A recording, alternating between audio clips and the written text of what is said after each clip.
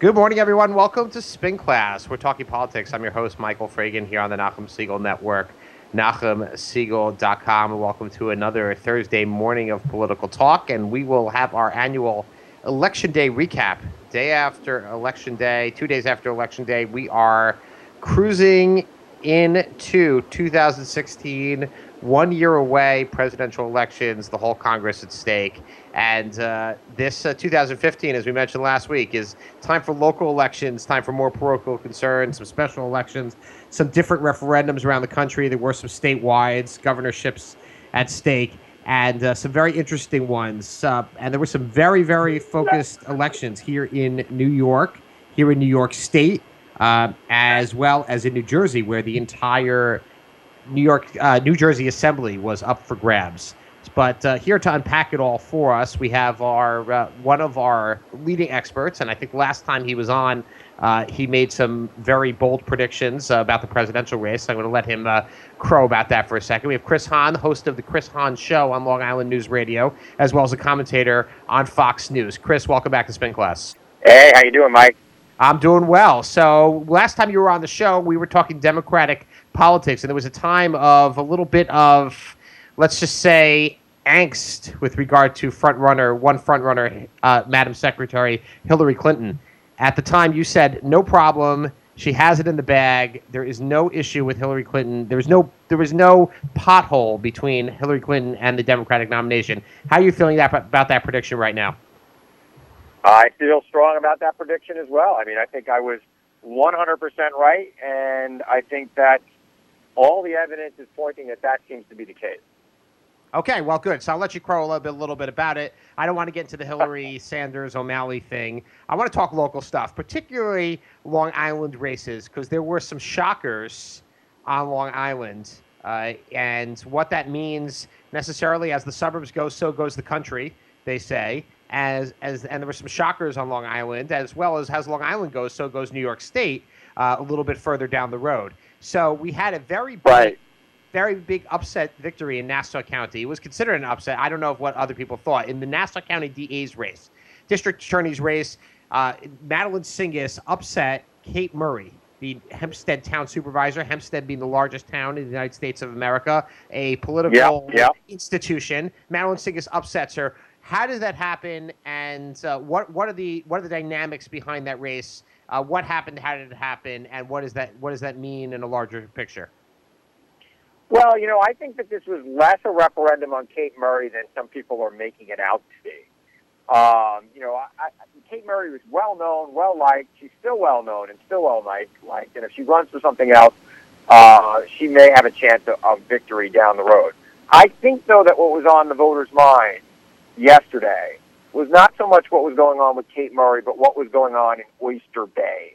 And in Oyster Bay, and I've talked to you about this before, Mike, I don't believe people go out and vote against somebody, particularly for corruption, because I think that people feel that all politicians, regardless of their party, are corrupt. That seems to be the general consensus among the electorate these days. That said, when there's so much talk about a corruption going on in a particular town, voters might still send those elected officials back to office, but then want to have somebody in there that is independent of their political party to perform a check on that office. Madeline Singis, her whole campaign, which is a prosecutor, not a politician, I think that was a very good, strong message. She's really not a politician. She's got, a 25-year career working in the district attorney's office. She was completely unknown before she was appointed to district attorney, and she made this entire campaign about her experience as a prosecutor. And, Kate Murray has been a great manager for all, by all measures, has done a pretty good job in the town of Hempstead. There's been relatively no scandal. She's been there for 12 years, hardly any major budget problems. She's proven herself to be a good manager, but she really lacked any practical experience in the district attorney's job. And when you have a low turnout election like you had yesterday, the voters tend to be more educated, especially at the top of the ticket races. And they are actually voting on those races based on, and not simply on party line and whose name they knew. So I think that's what happened yesterday to Kate Murray. Well, it's interesting you should say that. You know, when I go out and look, and when you want to know about party voters and say people who reflexively just vote party line, you look at people who vote for judges because nobody ever knows anything about the judges, and so they go out and they have a Right. piece of paper and they know, and they basically vote straight down because of my party endorsement. So there was a countywide judge race in Nassau County for surrogate. And the surrogate judge, nobody knows what the surrogate judge does. So you just vote based on Republican or Democrat, basically reflexively.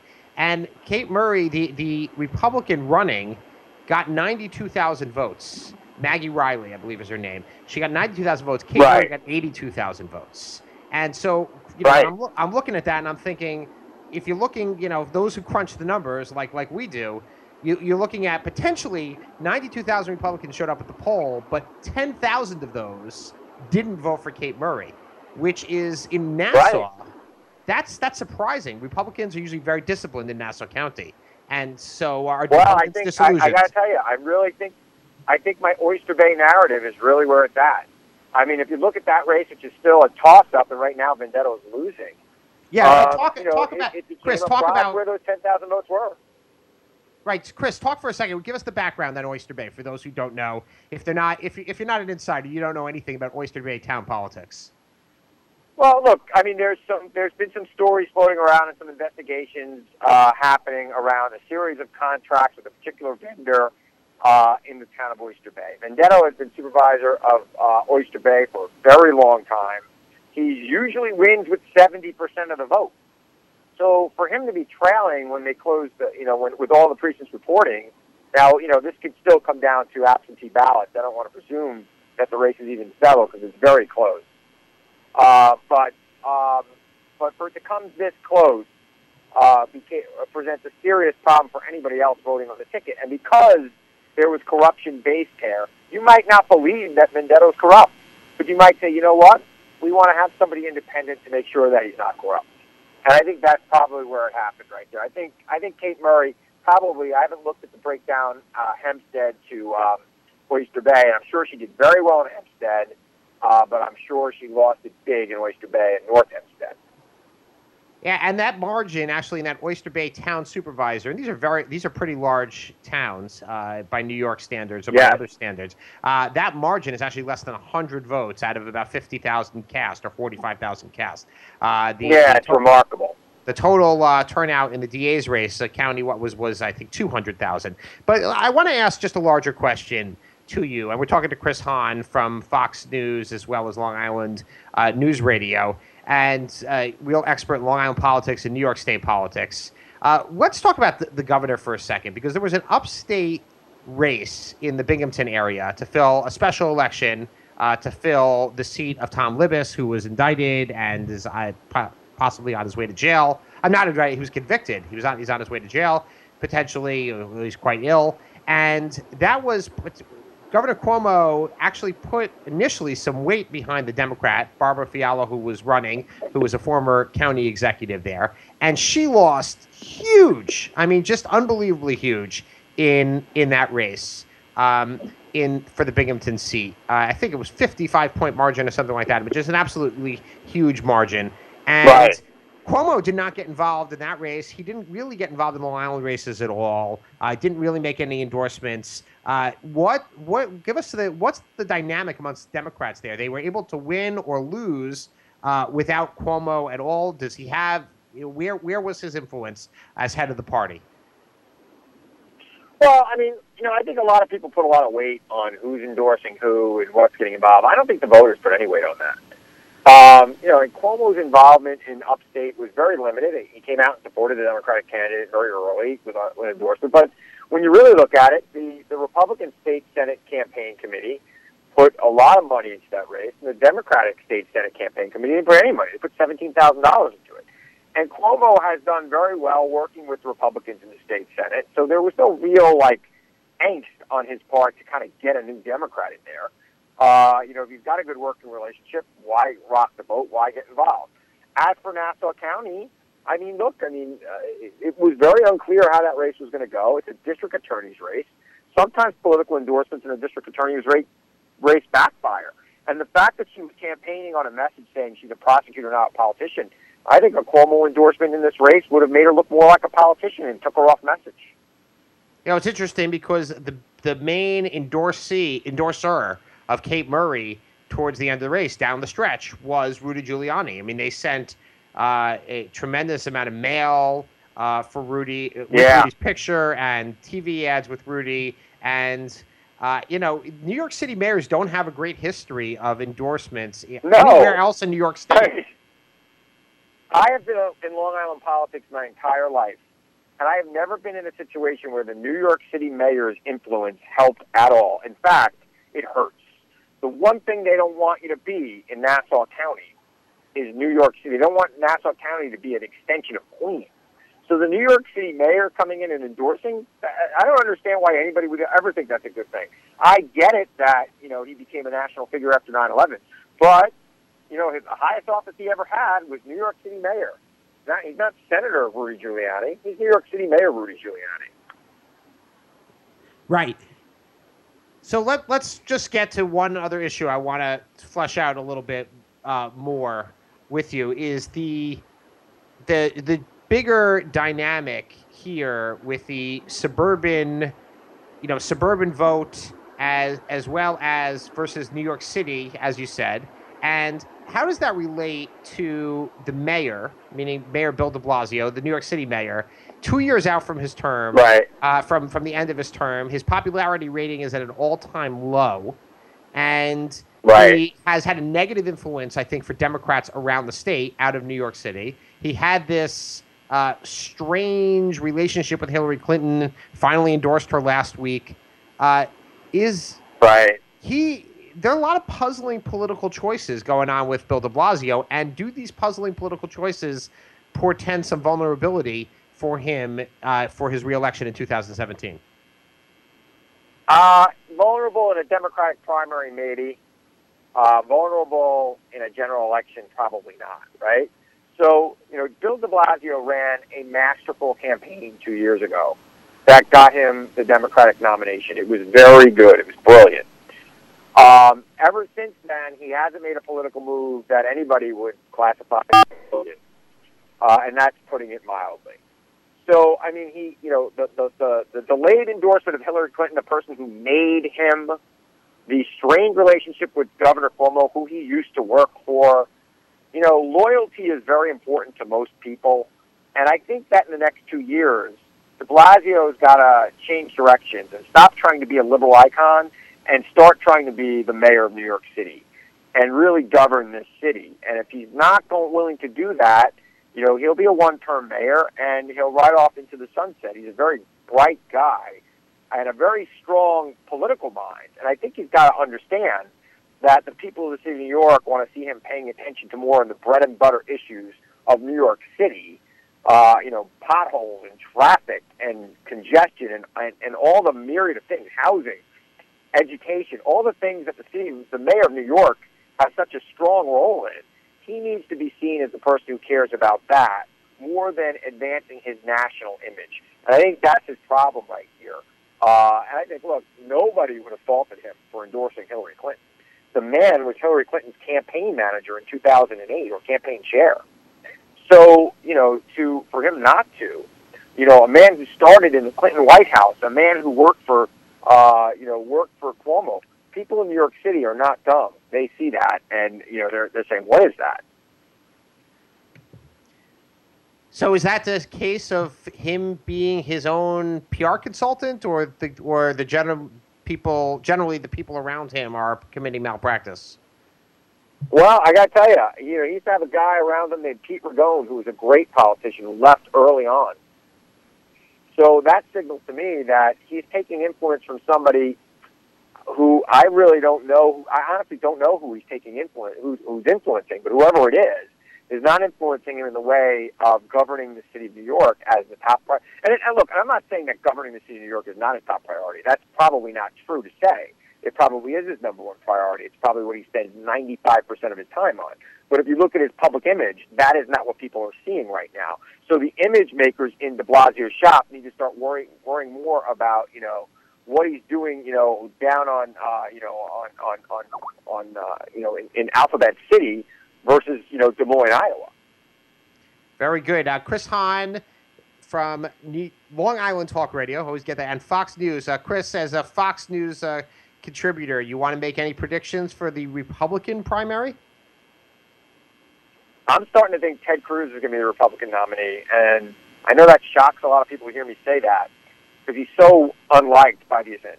But that said, I think he's perfectly positioned to take the votes of Carson and some of the votes of Trump when those campaigns inevitably collapse. You know, I'm on my way in to talk about Carson as we speak. And frankly, you know, there's a lot of people excited about Carson on the right. There is no way Carson is going to be the Republican nominee. And when Carson collapses, his evangelical voters are going to Ted Cruz. I'm convinced of that. He's positioned for it. And if Cruz, Iowa, South Carolina, and do very well in the SEC primary, he might just well be the nominee.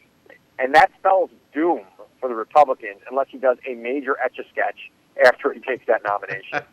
Well, I also see doom with Carson and Trump, so there are quite a few. And even if they go to Mike Huckabee, I see doom there as well. So there's a lot of doomsday doors potentially for Republicans coming up. Chris Hahn, Long Island Talk Radio, Fox News. Thanks for joining us here on Spin Class.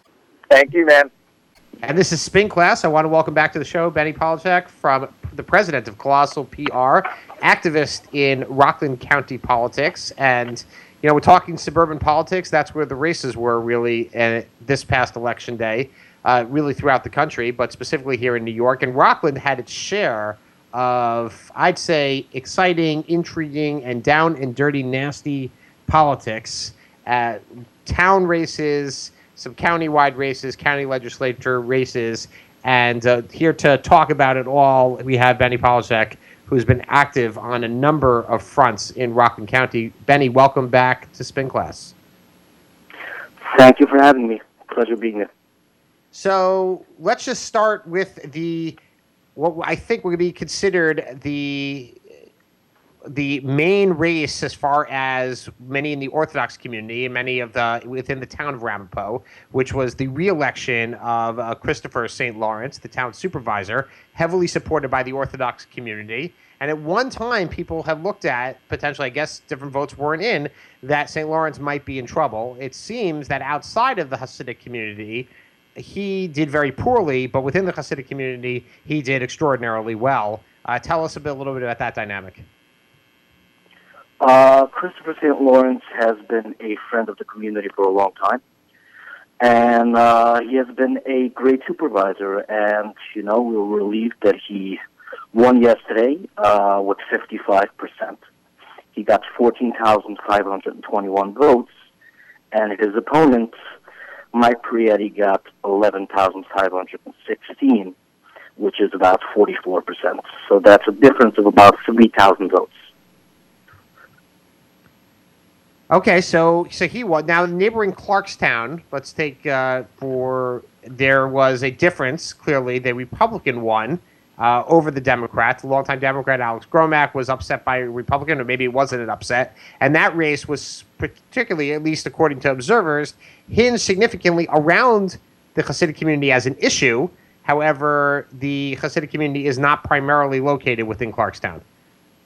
Correct, and you know, that has been a sad phenomenon taking place here in Rockland County, where a few candidates ran on a platform of, I would call it, outright hate against the Orthodox community, when the Orthodox community does not live in those districts or those areas even where they made the Orthodox community as a main issue, basically using scare tactics and fear that the Orthodox community is planning to take over those areas and to move in and buy off all the real estate and the houses in that area. And people were afraid. Obviously, the Orthodox community is different. They're more insular, and the growth needs are a lot different than in other communities. It's bigger, and, you know, the Orthodox community is rapidly growing. And they used the you know, scare tactics and fear to drive out voters, and that was very sad and unfortunate. So the main antagonist, I think, or it's becoming the main antagonist for the for the Orthodox community and the Orthodox vote seems to be the county executive himself, Ed Day, or maybe and his son, who's also a political personality himself, Chris Day, and some people who work for Ed Day. These Facebook pages like Block the Block Vote and the like, really throwing some very harsh invective and really things that we would consider, many people out there would consider politically outside the pale as far as their characterization of the Jewish community. That seems to play... That is a correct assessment. I mean, right. Our county executive Ed Day won his election in a overwhelming Democratic county by using scare tactics and hate. You know, he took the issue that exists in Ramapo, and there is legitimate issues in Ramapo, and he basically, you know, took in the whole county like the issue pertains to the entire county, which is not true. And, you know, unfortunately it worked for him, and he won that election, and he has been trying to copy that tactic in every single election, pushing his Republican votes, his Republican candidates.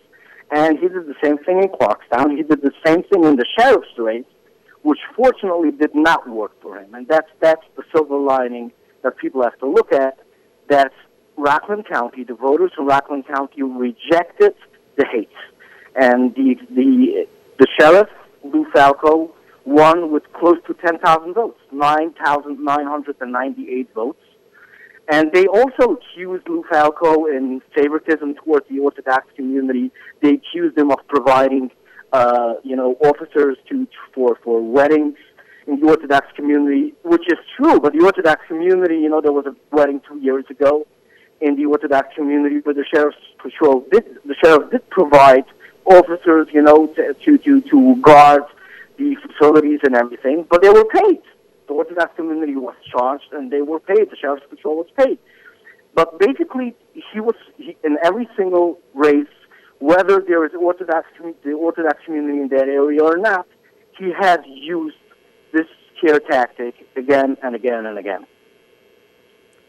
So let's for the uninitiated, for people who aren't in there, and you know, some people could say that Ed Day's candidate for sheriff, he had some legal issues. He was fired or suspended from his job right before the election. He had some other background issues. But it seems, at least from the Clarkstown race, as well as some county legislative seats, that his tactic of pitting one community against, or the I don't know if it's Jewish, non-Orthodox, or it's non-Jewish against the Orthodox, pitting one community against the other seemed to have been successful in quite a few races. There were some incumbents in the county legislature in particular who were turned out by this wave or by this movement, correct? Yes, there were, but I'm not so sure that his scare tactics worked in races. I think the Republicans simply had better candidates, more energetic candidates, that ran more experienced candidates in some of these races. But definitely, I mean, the scare tactics definitely are resonating with some people. If you're living in a suburban area and you're living on a quiet street, Arktown, and you look at Ramapo, which is a lot more developed and there's a lot less empty space, you know, people have a right to get concerned. The problem is that the Orthodox community has a lot of place to grow in Ramapo. The Orthodox community is not coming to Clarkstown. And he has been using this scare tactic again and again and again. And he has been, you know, all these websites and Facebook pages that have been popping up in the last 2 years have all been geared to his agenda, to push his agenda, with hate, and I would call it blatant anti-Semitism. Okay, I think that's fair. You look at a page like Block the Block Vote, and we discussed it last time I was here on the show. This page is not only busy with Orthodox Jews in Rockland County. This page is busy with Orthodox Jews all around the United States, whether it's Orthodox Jews, even in the UK. It's Orthodox Jews in Bloomberg. It's Orthodox Jews in Lakewood. Every single negative news piece about Orthodox Jews is posted on that page, which that page, you know, in the bio of the page, he says, you know, this page is only geared towards Rockland County, pointing out the danger of a block vote in Rockland County, when every second post on that page has nothing to do with Rockland County. The only thing that it has to do is with Orthodox Jews. So let me ask you, where is there any common ground? Is there a possibility? Does the Hasidic vote, and this is, and we've talked about it, and I think we continue to talk about it in Rockland and Orange and Sullivan, and it was particularly a wedge issue in a town election in Sullivan County where the anti-Hasidic, there was a political party created specifically against the Hasidic community in Bloomingburg, the Rural Heritage Party, and they swept all the seats in the town of Mamakating. Say Mamakating 10 times fast, I challenge you. But they slept, and these parties, United Monroe, Preserve Ramapo, seem to be set up specifically to target or to counter or to balance against the Orthodox community. We're, sometimes, at least Democrats, Republicans, sometimes, maybe not in D.C., but elsewhere, they tend to find common ground. Is there going to be some common ground between the parties and the Hasidic community and the Orthodox community? I'm on Long Island. I want to know the view from up there in Rockland County. We all would love to find common ground and find areas where we can work together. I mean, obviously, the Orthodox community is here to stay. The other communities are here to stay, and we have to find common ground because we're heading in a very dangerous direction. This ball is rolling, and it's not going to stop unless someone steps in and says, okay, let's sit down at one table, and let's see on what issues we can work together. Let's see if we can find common ground.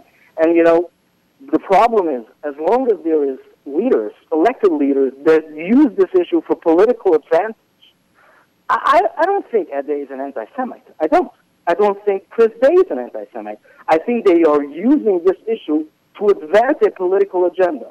So they're not seeking common ground as long as they think that this issue is going to help them win elections. And I would call them the Orthodox community is voting GOP, is voting for Republican candidates in statewide races.